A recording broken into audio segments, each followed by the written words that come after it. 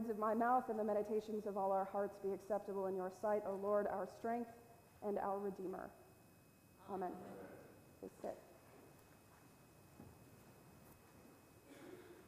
There is an image, a meme, that went around on Facebook a couple of weeks ago that sort of caught my attention and fits with his story. And I sort of now can't see the gospel without it, so I have to share it with you at the top of the sermon. And what it does is divide people into two categories. People who don't believe in God, but think they understand religion, is the first line.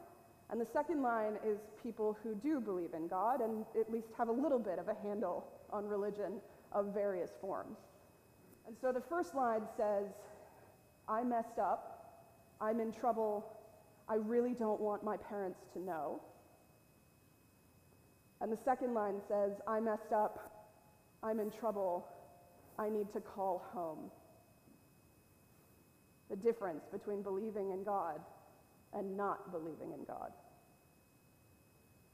In the gospel this morning, we hear this iconic story that has been told in film and in script and in paint and in stone all over the world for generations, because like every good story, there are impossible pieces to this parable that just don't make sense. Like every good story, you sort of need something to get behind that just doesn't seem like it's going to happen. It just doesn't seem possible. It just doesn't seem like it can be realized. And there's two pieces in the gospel today that I think are profoundly impossible. So we have this son who asks, first of all, for his inheritance, which in context we have to understand is really insulting. Like you might think it's insulting now to sort of go to your parent and say, could you give me what I'm going to inherit now? I'd like to go use it. But at the time, it was sort of like him disowning his family. He was cashing out. He was saying, can I have what's mine so I can go do something else? And he takes his money, and he spends it all. And the gospel tells us a little bit about how he spends it, not in a good way. And then he realizes, as a famine comes on the land that he now lives in, that he has no one to lean on. He has no family, no friends, no connection, and no money to spend. And no one is going to help him. So he goes and gets a job, and he realizes that the pigs he's feeding are eating better than him. And I have to imagine that for him, that was one of those take stock moments that we've all had, when you sort of stop in time and look around and say, okay, so I messed this up. And I don't really know how to unwind it. I don't know how to come back from it. But he decides, knowing his father the way he does, that he can trust in the fact that his father is a good man, a just man. And so he says, I'm going to go home. I don't expect to be welcomed as a son, but perhaps he will give me a job. And I will work in the fields I would have inherited, like a hired hand. Trusting in the relationship, that's what he does. He turns himself around, he goes back to the place he came from, he risks sort of the shame of that, and then the most amazing thing happens. He's walking down the road. His father sees him from a distance and runs out to meet him. Now, to understand this scene, you really need to try and imagine it, because this man was a man of wealth and of stature. He was probably wearing a lot of heavy, fine garments, probably a little bit actually like what I'm wearing. So to run, he would have had to bend down, like women wearing gowns, and gather up the hem of his garment. He would have had to stoop to the ground and pick up what was dirty, hold it in his hands, and then run. There's an 18th century French painter who paints this image of him finally making contact with his son. His son is kneeling in front of him, and the father's holding him. And there's all these people sort of leaning out the doorways in the houses around them, sort of leering at them, because this would have been a profoundly embarrassing moment for the father. For a privileged, statured, wealthy man to gather up his garments and run, not just to anyone, but to a son who has disgraced himself and the whole family. So in this painting, these people are leaning out, they're judging him. This was an embarrassing moment. and he doesn't care. He is so moved by love and compassion, the gospel says, that he runs down the road. Runs down the road. Put a robe on him, put sandals on him, put a ring on him, bring him back, kill the fatted calf. We're going to have the kind of a party that you only have when you've planned for it 2 or 3 years in advance. This was a really, really special thing that the Father does for the Son who has returned. So the first impossible part of this story is, who forgives that? Who forgives all of that? Not only did he take the money away and squander it, he left. He insulted his father, he spent time away, and he spent the money in a pretty horrendous way. Who forgives all of that so quickly? With no questions, no demands. The father doesn't even say, hey, that really hurt my feelings when you cashed out like that. Not a thing. Not a thing. It's just forgiven. And the second impossible part of the story is that then the father expects the older brother to do the same thing. The older brother who has done every faithful thing, who stays, who does the work, who even in the gospel passage is coming back from the field, presumably from a long day's work, and he's angry. He's angry. And who wouldn't be? This doesn't seem fair, right? So the father comes out and pleads with him, come inside. Your brother who was lost is found. Come inside. And his anger and his resentment keeps him outside, keeps him away from his family and friends who are inside, keeps him away from the feast that is inside, from the light, from the joy, from everything good that's happening inside.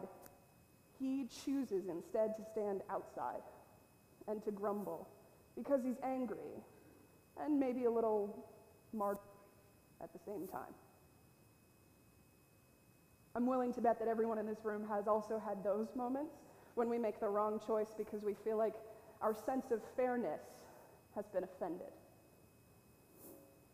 And still the father pleads with him to forgive his brother.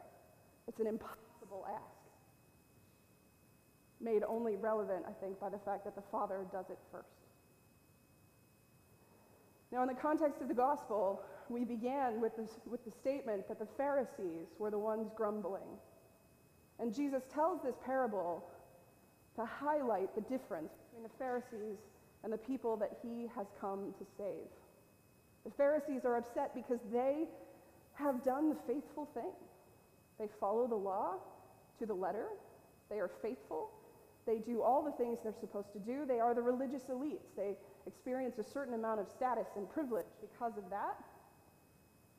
And here comes Jesus, who might be the Messiah, and he eats with tax collectors and sinners and outcasts, people that the religious elites have decided can be cast aside and ignored, either because they've done something wrong and they didn't follow the letter of the law, or because they just didn't like them and didn't think they fit in. And that is who Jesus is always sort of making room for. If anything defines Jesus' ministry, it's the fact that he's constantly eating with and healing and touching and feeding and finding new ways to create community for the people who have been left out. And it's no wonder that the Pharisees experience that as a lack of status for themselves. They're losing something. They're losing the privilege of saying that they are the faithful ones. They're losing something in their estimation. They are the older brother who did all the right things and never got the fatted calf. And in some ways, they seem to experience their relationship with God as sort of this push-pull. You know, I do this, so you do that. And that's not how God works. If anything, this parable tells us that the Father, who is the character of God, will wipe the slate clean no matter what we've done. So that's the second impossible part of this story, that we're expected to forgive each other in the same way that God forgives us, that we're expected to not keep score the way that the older brother does. But truthfully, if we think about any of the relationships that any of us have, whether it's a friendship or a marriage or a relationship with a child or a parent, any relationship that has stretched over time, you know that if you just kept score, If you kept a list of what happened all the time, it would never work. There would never be a relationship that was healthy enough to live, let alone to thrive. Because if you just kept a list of who was up and who was down, and you were trying to sort of make it fair and get that person back, there would be no relationship. The only thing that allows us to be connected in that way and to share good, healthy, loving relationships is the fact that love allows us to forgive. Love allows us to let go, which is what God does in this parable. The Father wipes the slate clean and throws a huge party the way that God wipes the slate clean for us, and then asks us to do the same thing for our neighbors. It's kind of an impossible story. And both of those brothers live within all of us all the time. At different seasons and different moments in our lives, I think we identify with different people. And so I'd ask you today which brother you are in this moment, in this season of your life. Are you the one that has fallen away and has gone away and not used the gifts you've been given?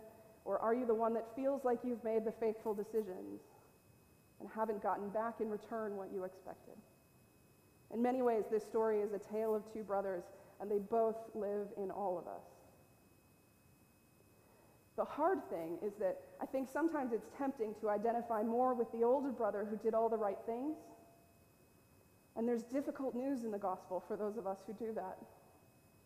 The news is that we're not allowed to keep score, and that we're supposed to love each other so much that we learn how to let go and expect that our neighbors, our brothers and sisters who have done less than we do will get the same share. That's what happens when we come to the table each week. We participate in this meal that binds us up as God's people. We walk with our hands out. We risk being vulnerable, and we all receive the same thing, no matter what we did the week before.